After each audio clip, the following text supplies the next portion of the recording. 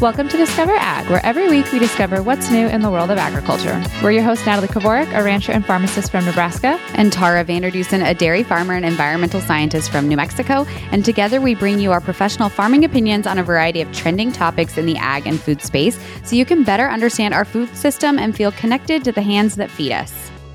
Happy Thursday, Discos. I hope everyone had a nice, long holiday weekend. Enjoyed that 4th, barbecued, hung out with family and friends, did all the good stuff.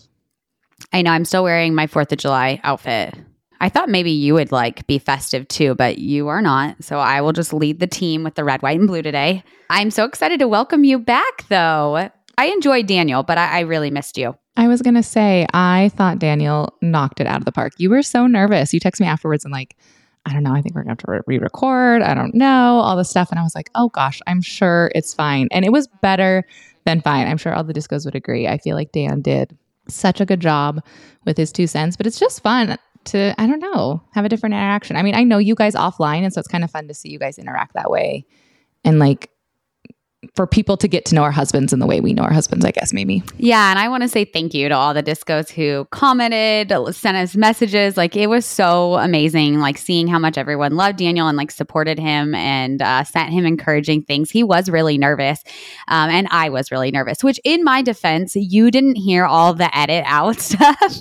Maddie was live and even she was like, there's going to be some edits. But no, he did good. I just felt like I had to carry a lot of the conversation. So I'm excited to have you with a little bit more back and forth. Daniel's response to lab grown meat was it's terrible. I hate it. And that was the end of the conversation. I mean, we definitely do talk a little bit more in our husbands. It's funny because in real life, Luke definitely talks more than I do, but put me in front of a camera or a microphone and I don't shut up, and Luke kind of just lets me take the lead.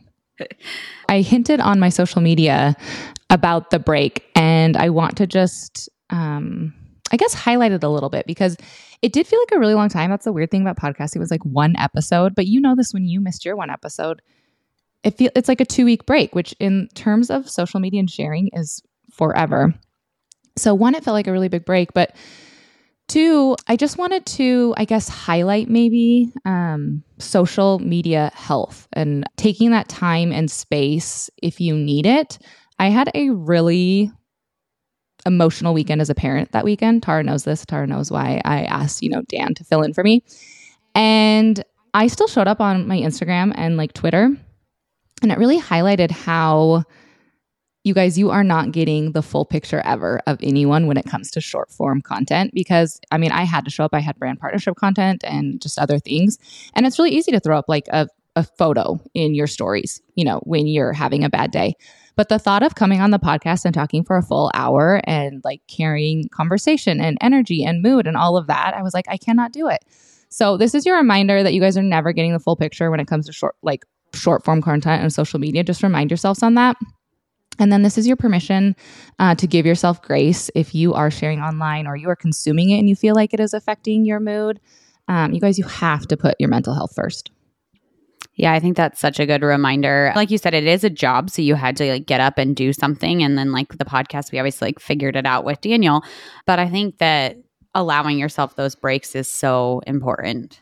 So when this airs, we will be 1 day away from leaving for our trip for Montana. So I need to check in with you. We've talked about it on the podcast before. You are nervous about horseback riding and wearing hats and freezing to death in Montana. You guys wouldn't even believe the texts I am filtering through from Tara packing for Montana right now. So Tara, give us our update. How are we doing? I'm pretty much in full-blown panic mode. I'm actually going to leave a day early and go to Albuquerque and head up some stores and buy a rain jacket and hiking boots. And I'm doing all the things. You keep teasing me that I'm not going to be cold, but I have checked in with all of my friends and they're like, yeah, you're going to be freezing. It was almost 110 here last week. So just the thought of sleeping in a tent at 40 degrees makes me freeze to death. You guys, this is going to be such a wild trip. What did I sign up for bringing Tara on a backpacking trip, camp, herding sheep in Montana? I feel like I'm not completely hopeless. I do camp and go out and I don't know. It's all new experiences for me. I feel like every time you camp or do something, it's in a new place. Like I don't know what to expect. And so I think I'm building it up more in my mind that it's going to go terrible. And it's not. It's probably going to be completely fine. I am so excited. I'm so excited. I also haven't seen you in like 2 months. So I'm really excited to see you. It's right before your birthday. So it's going to be a blast. I keep forgetting. Do you forget about your birthdays the older you get? No, today's the 3rd that we're recording on. And I already was like, oh, it is only 5 months until my birthday. Oh my God. But I'm guessing you're forgetting that your birthday. Yeah, it just like the other day randomly, I was like, oh, it's July. Like my birthday's coming up. But I guarantee you I'll forget about my birthday probably. I do want to circle back because before I took my mental health leave of absence for 1 week, I had alluded to Father's Day and Luke having an unconventional Father's Day. And I was like, oh, I'll share it next week on the podcast. And then I didn't show up on the podcast. So it does feel a little delayed bringing this up. But at the same time, I want to bring this up because it connects with our Canadian followers. So the reason why Luke had a very unconventional Father's Day is he was not here. It was me and the littles alone. And I never share this on social media because I don't want anyone to know when Luke is gone. So I actually will save stories up with Luke in them. And it's like he's present and stuff. So no one really knows when Luke is gone. But him and Tad went up to Canada. It was their first time going to our cabin. We officially bought a cabin in Canada. And I wanted to share that because I feel like we do have a lot of Canadian listeners. And I feel like very connected to them now because we're going to be the plan is to spend a lot of time in Canada. When is your first trip up there? Well, so I went with Luke one time to look at it, obviously before. And then he went this last time and he's going to go up another time at the end of fall. And then we actually have friends who are going up. And so they've been taking stuff for us and doing some work. But I don't know if I'll go up again this year. I told Luke that I think some improvements need to be made to it before I will be spending time up there. But I also feel like I need to go up to help make a game plan for next summer of what we need and changes we want to make. And if we're doing any remodels and stuff like that. So I'm wondering if I'll actually have to make a fall trip up despite me not wanting to go until, improvements have been made. Yeah, I think that you throwing me under the bus about Montana, I'm going to do the same about your cabin in Canada. You'll be fine. It'll be fine. I mean, you guys are the first couple we're inviting up. So are you ready to go in the shape it's in? I'm ready. Let's do it. You are so full of it. Oh my gosh. All right. Do you want to do the word of the week right now? Yeah, let's do the word of the week and then we'll get us started. Okay. The word of the week is brazen. Have you heard of it? Yes. I like it. Do you know what I mean? Yeah. Well, I'm trying to think how I would describe it. Brazen would be this is my thing. And then you can give the definition. Brazen would be he just went at that really brazenly. I don't know if you can turn it into an adjective or adverb, but to be kind of rough or I don't know. What does it say? Yeah. Bold. Oh, okay. Bold and without shame. He went about his illegal business with a brazen assurance. Oh, nice. I actually used our word of the day from last week yesterday, just in total natural conversation. The vamoose. There was a storm coming on the lake, and I was like, Daniel, we got to vamoose on out of here. And he was like... Did he recognize? Yes, he was like, you're an idiot. I was like...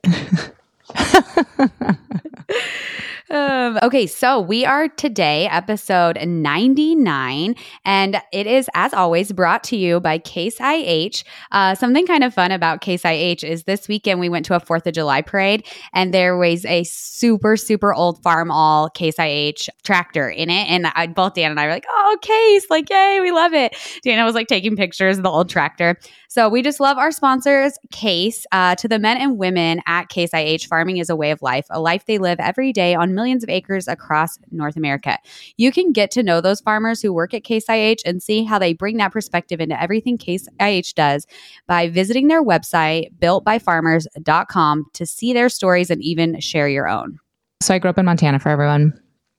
Whenever I hear Case IH, I think of our college football team there, Montana State University, because Case IH sponsors, some form of the athletics, I guess. And so they have the Case IH red zone, which is the last 10 yards before the touchdown zone. And so whenever you get in there, the announcers the red zone in case I'm not going to do it right now because I just embarrassed myself. But if I have any Bobcat listeners, they know exactly what I'm talking about. And they're playing the way the announcer says in his head too. And so that's the first thing I think of whenever I hear Case IH. Oh, that's really cool. Yeah, it is. I feel like just apologizing to the discos. I feel like 2 weeks off is a lot. I feel like I haven't talked in 2 weeks. So if I mumble through or stumble through this podcast, you guys just give me a little grace here. All right. Today's first article you guys need to know is titled Shein is sending influencers to promote its China factory. Mega successful Chinese fast fashion retailer Shein, long plagued by allegations of terrible conditions for workers and most recently forced labor allegations, appears to have rolled out a new PR strategy, sending Instagram influencers on sponsored trips to China to tour a high-end Shein supplier warehouse. The tour, followed by an epic night cruise to admire, I cannot say that city's amazing skyline, is prompting content creators to regurgitate company lines to their hundreds and thousands of followers. I feel like I'm not that surprised that Shein is in the news about this. I mean, they've been problematic for a while. Like, this is not a shock. Obviously, what's shocking is that these influencers, I think, decided to team up with Shein and go tour. I got on one of like the main influencers Instagram this morning before this, and she has actually come out with 2 live videos saying she has cut all contact with Shein and that she made a mistake and she didn't do enough research and she should have looked into it more. All the content from her being in China is gone, and it's just like these 2 apology videos. Yeah. So you were actually hesitant to cover this one. I brought this one to our Trello board. You felt like it was a little bit out of our ag and food lane, which I'd have to agree. So for everyone tuning in, wondering why we are covering Shein, which is, a fashion company, I thought, as you mentioned, it was very interesting, 1. But 2, we talk about a lot of big picture issues that have to do with sustainability. And I think fast fashion is part of that conversation. And a lot of focus is always on like the energy industry and, transportation and landfills and all these things. And I do feel like fast fashion kind of like has always skated on by. They've vamoosed the conversation. I actually was not introduced to it through a news article. I saw it on my Instagram, like For You page, that one of the influencers' reels. And then I like backtracked through all of that. I was like, wait, she's doing Shein. And then I pieced together that they were on this trip. And then I pieced together that there were other influencers. And I went down a very hefty rabbit hole of consuming all their content, their stories. And I do think it's interesting, as you said, one of them has removed everything she's put up. And some of the other ones have left up all their content. And they seem to still be standing by it. And honestly, their audience hasn't had a problem. Like, I went through one of the influencers' content and they were like, happy birthday. We love seeing you and your husband there. So it's very interesting to see also how like the audience you have, your community you've built, could play a role in dictating, obviously, the outcomes of it, I guess. That is so fascinating because this girl's that I was on, like her community obviously did not feel that way. They were, even her lives, they were like, this isn't a good enough apology. You should have done better. So I really think you should have known your audience and how they would react to it, because I mean, that's the most important part of being an influencer. I feel like it's being in touch with what your audience wants from you and your community wants. And so this one, clearly, she really missed the mark. I guess diving a little bit more into the fast fashion portion of it, I pulled out, I guess, a general definition of it. Fast fashion is a large sector of the fashion industry whose business model relies on cheap, rapid, and large-scale production of low-quality clothing. So usually consumers of it are younger people, obviously, because it's going to have a lot to do with the size of your pocketbook. And they also found women are more apt to shop fast fashion. So some of our male listeners, our older male listeners, are not the target audience for this article, I guess. Yeah, some crazy statistics to kind of get into this. According to the UN, fast fashion is the second largest user of water, and it is responsible for 10% of total global emissions. And I think this is the reason like it's so big of a deal right now is because in the last 20 years, we have increased how much clothing we consume by 400%. Like, this is not a small change. Like, in the last 20 years, we have rapidly started getting cheaper made clothing and cycling through it. Like, they had some of the lead times, which is the time it takes for like a brand to decide like on a design and then get it two stores, and some of them it was as fast as 2 weeks. I think the longest one I saw was like H&M was 8 weeks. You're talking like really quickly. Like I've seen things that are like TikTok sayings on t-shirts, and you're like, that's going to be gone in a week. So you brought up a couple points. First is the reason why fast fashion is starting to come into attention is because of its global, footprint, like, right, the emissions it's having. And as you mentioned, sources quote, which I found this very hard actually to talk about fast fashion from a number standpoint, because it seems there are very few studies looking into this. A lot of the numbers seem to be from one example, and then every single blog or article just quotes that one, and they actually vary quite a bit. So I saw, like you quoted, the 8 to 10% of global carbon dioxide output is due to fast fashion, which if we're talking, global numbers, and that's an accurate number, we have to remember that agriculture is coming in at 14%. So very comparable from I feel like a, output standpoint. But in addition to the emissions, as you mentioned, it's coming under a lot of heat for the waste. So the beginning of, the cycle for it, but also the end. Like we waste so much of our clothing. I found quotes as nearly 3/5 of all clothing produced end up in either incinerators or landfills. I found a stat that said 87%. Again, they were varying, so I'm not going to stand behind these statistics and say that they are 100% accurate. But I do think it's safe to say that only a fraction of what's, being manufactured is actually getting recycled. A lot of it is ending up in waste. And then to loop in the third part of this conversation, I think that I guess fast fashion is, an important conversation when it comes to our future and moving forward, is it's tied to the fossil fuel industry and how a majority of clothing now, especially in the fast fashion world, is coming from, plastics, essentially. The elastane, nylon, acrylic, all of those, polyester, which is one of the biggest ones, those are all going to be made from fossil fuels, essentially. Yeah. And on that note, when you wash clothing that is synthetic materials, the microfibers can end up in the water and ultimately in the ocean. 35% of the microplastics in the ocean are from synthetic fibers, and it's equivalent to 50 billion plastic bottles. So, it's a major issue in our oceans as far as the microfibers go. But then going back to the natural fabrics, one question that I had that I couldn't figure out is obviously natural fibers come from wool or cotton. And so they were including the fact that cotton uses a lot of water. And so that is an quote unquote issue. And it made me wonder from the emission standpoint, does cotton get put in agriculture's emissions or do they get put in fashion's emissions? It's kind of how do they divide what emissions are for which reasons? Does that make sense? I also just spent a lot of time there because obviously last year we recorded our pilot of the docuseries and we looked at cotton. And then this week we're going to Montana to look at wool production, like sheep. And so it's just kind of funny that we say, I actually am taking back my statement that I was like, why are we covering this? It isn't about ag. But when you think about it from that standpoint, it is about ag. And in my mind, I'm looking at this fast fashion thinking, let's get away from the synthetic materials and support agriculture in cotton and wool and leathers and all of those things instead of supporting, like you said, fossil fuels that are the microfibers or microplastic fibers. Yeah, for sure. When I think of fast fashion, a lot of times I do think of synthetic leather or vegan leather, pleather versus leather. All right. Is that all we've got on that one?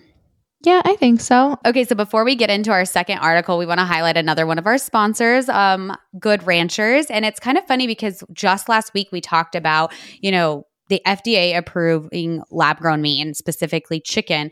And I just feel like now more than ever, we have to be supporting our ranchers and making sure we're getting real good quality beef and chicken. And I just feel like Good Ranchers does such a good job of that. You can get chicken as well. Promise, no lab-grown meat coming from them.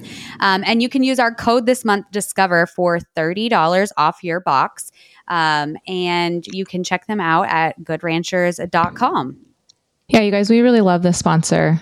So if you are looking for a place to buy your meat direct from the consumer, they obviously source from a couple different ranches. They work with it's not just one ranch, I guess, but you are still supporting US. Everything is grown, harvested. The whole supply chain is here in the US. So you can feel good about that. And yeah, code Discover gets you $30 off and hit up the barbecues and make Good Ranchers a part of your summer routine, you guys. That is American Meat Delivered, goodranchers.com. All right, moving on to our second article. Title: South Florida community ordered to quarantine after invasive snail sighting. An invasive species of giant African land snails has been spotted in South Florida, triggering authorities to issue a quarantine zone for parts of Broward County to try to stop its spread.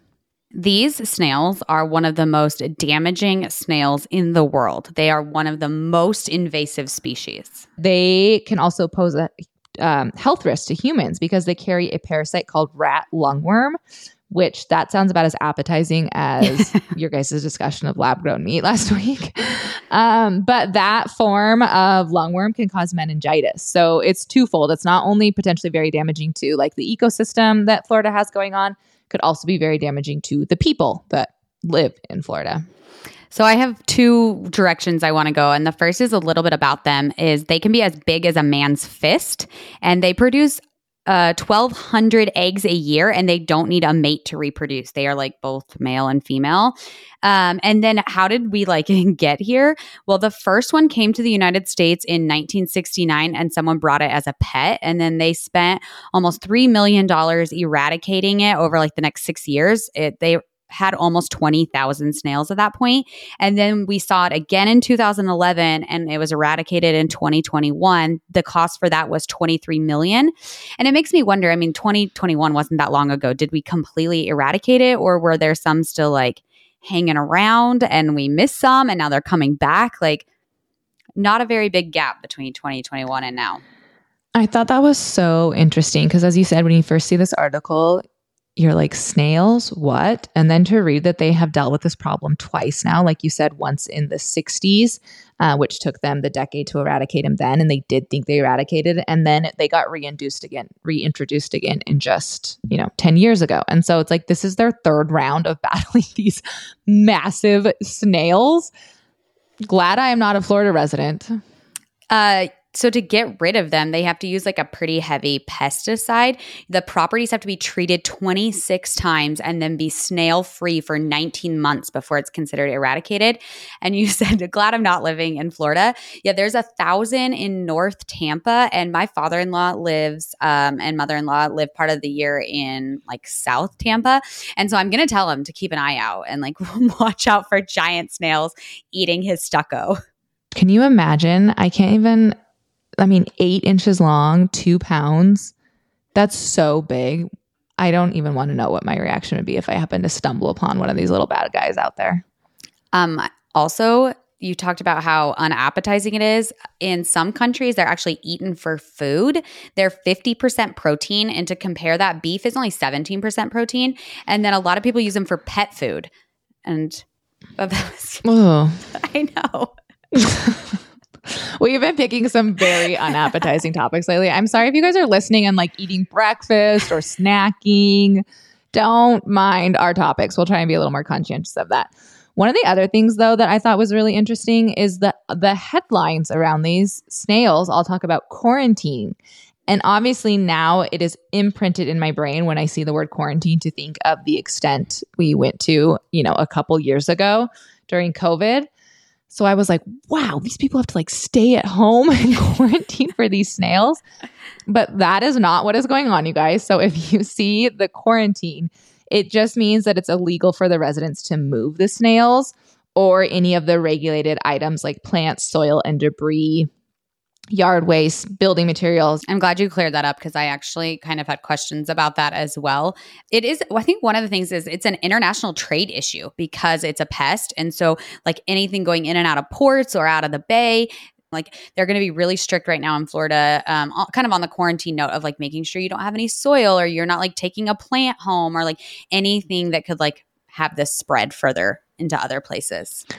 It reminds me of like Hawaii, when you fly in and out of Hawaii. Have I told you the last time we left Mexico, we were going through where you can't bring any fruits or vegetables. And I was like, duh, like we are in ag. We know you can't do that. And the dog comes right up to Annalise. The dog walks right up to Annalise, sniffs her backpack, sits down. Annalise had like a full-sized melon in her backpack. I was like, great, we're those people. Oh my gosh. Leave it to kids to do things like that. The last thing I'll mention is I guess, looked into Florida's ag economy. Like, I thought it'd be interesting to see what they're top producing.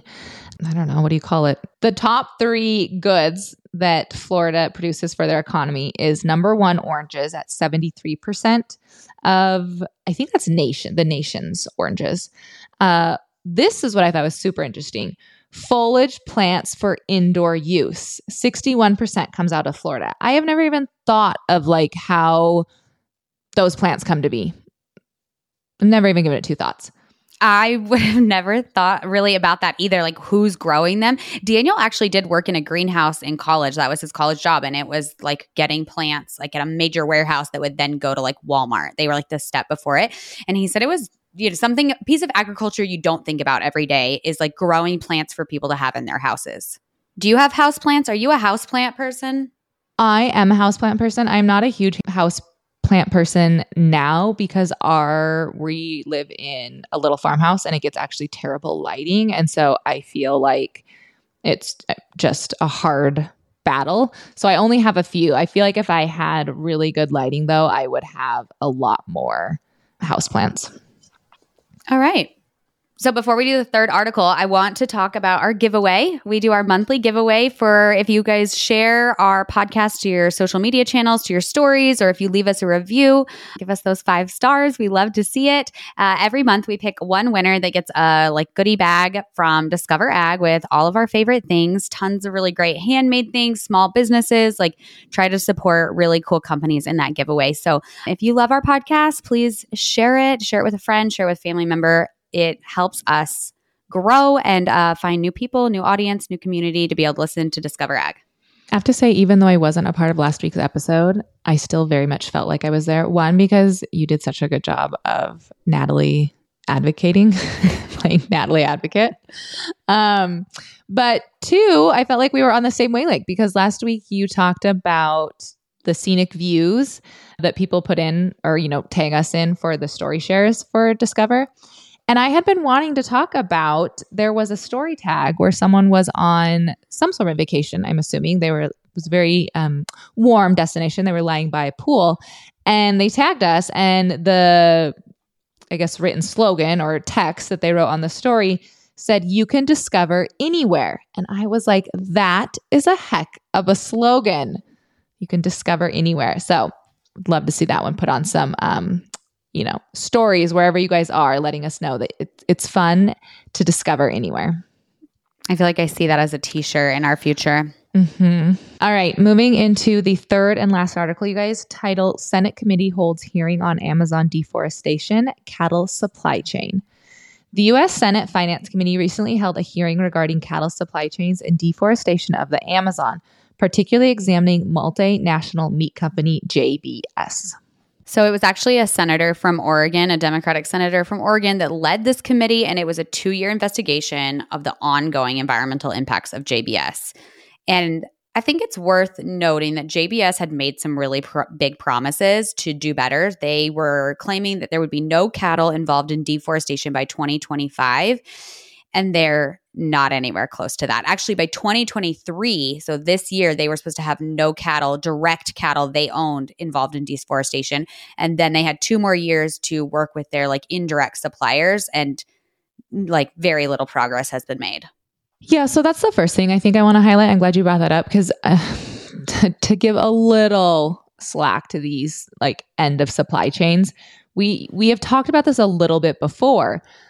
But we've talked about it in like the environmental footprint, I guess, aspect of it, because they actually have the lowest part of it. And I just do think they're up against a little bit because they do have like as I mentioned, direct control over certain things, and then they still have to combat like indirect control. So I do think that that is like a challenging portion of it. Not that they've like doing their best and they're like, well, we just, it's the indirect that we are struggling with. I just think that that's something that we don't often think about is, I guess, the control thought of in that way.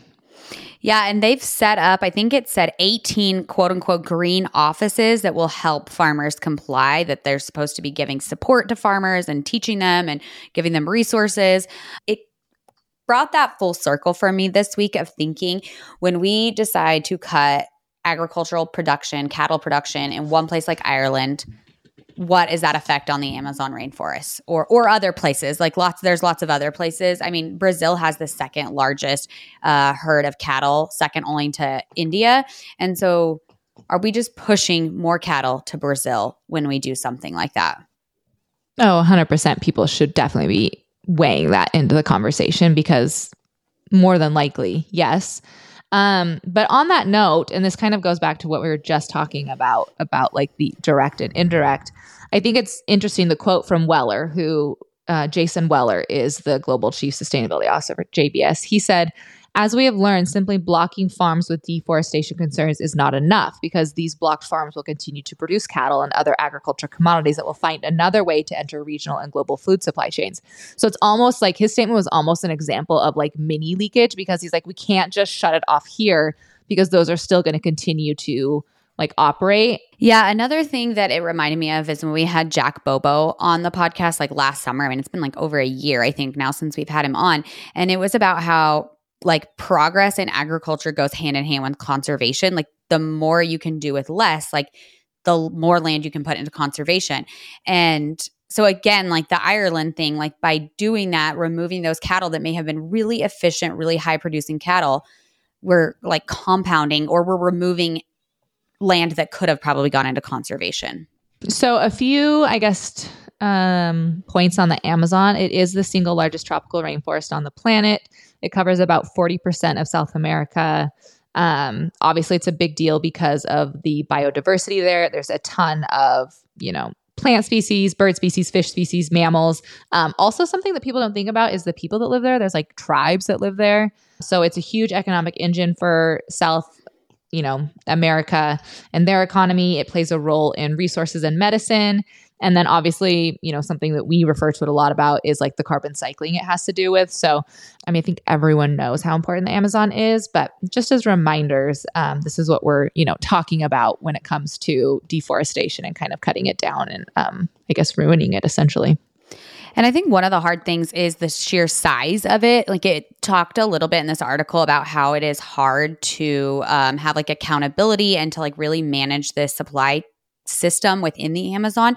And the Amazon itself is actually governed by an independent constituent state system within Brazil. So it's kind of like its own thing. But like when you look at the size, you're like, yeah, that's pretty hard to govern. And when you're talking about like that, there's tribes and there's like areas of it you can hardly get to. Like it's not a very straightforward system of how to like fix this.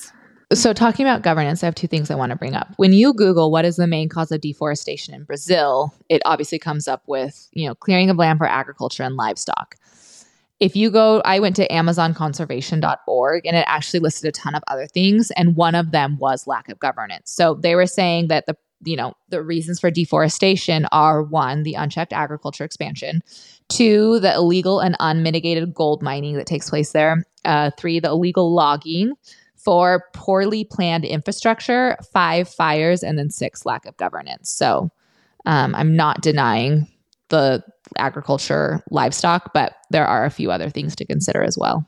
A stat that really surprised me was that 75% of Brazilian beef is actually consumed in Brazil and only 25% is exported. And of that 25%, 2% is going to the US. Yeah, I love that fact. I actually tried to make sure it was accurate because that came from Weller when he was testifying. So I want to think that he wasn't committing perjury, but I also wanted to double check and just make sure that only 2% is coming to the US.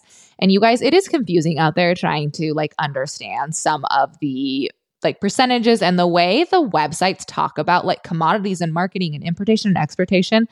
It's not my expertise field. So I'm going to just stand by what Weller said, which I think is something to be talked about more, that a majority of beef is used domestically for Brazil.